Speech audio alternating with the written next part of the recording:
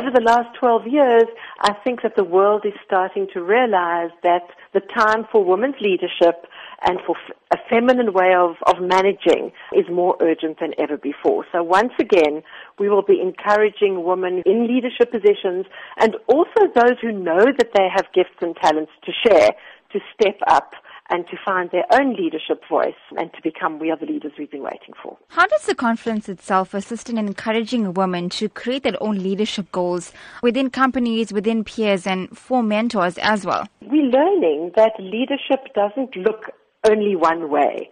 There was a time when the models of leadership that we had to look at were all rather male and patriarchal. And now, of course, we know that leaders are teachers, they're mothers, they're artists, they're change agents, and they are CEOs.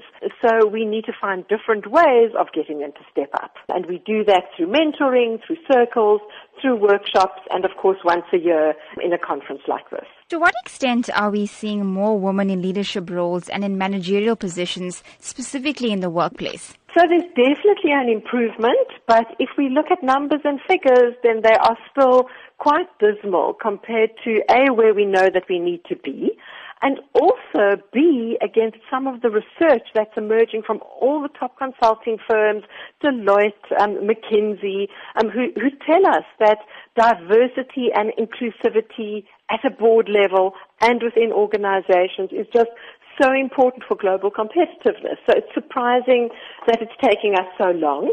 But of course, it's easier than it's ever been before.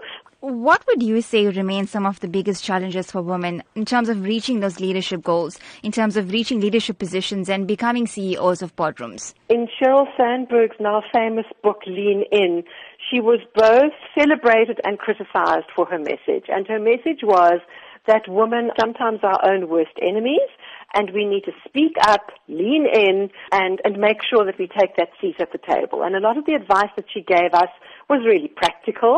We can't presume that women all over the world are going to step up just by speaking up and leaning in. We need to create structures and support forums and networks and challenge policy to make sure that women's leadership is not just a nice to have, that it's actually recognized as much as it should, and that we make it easier for women to take those positions.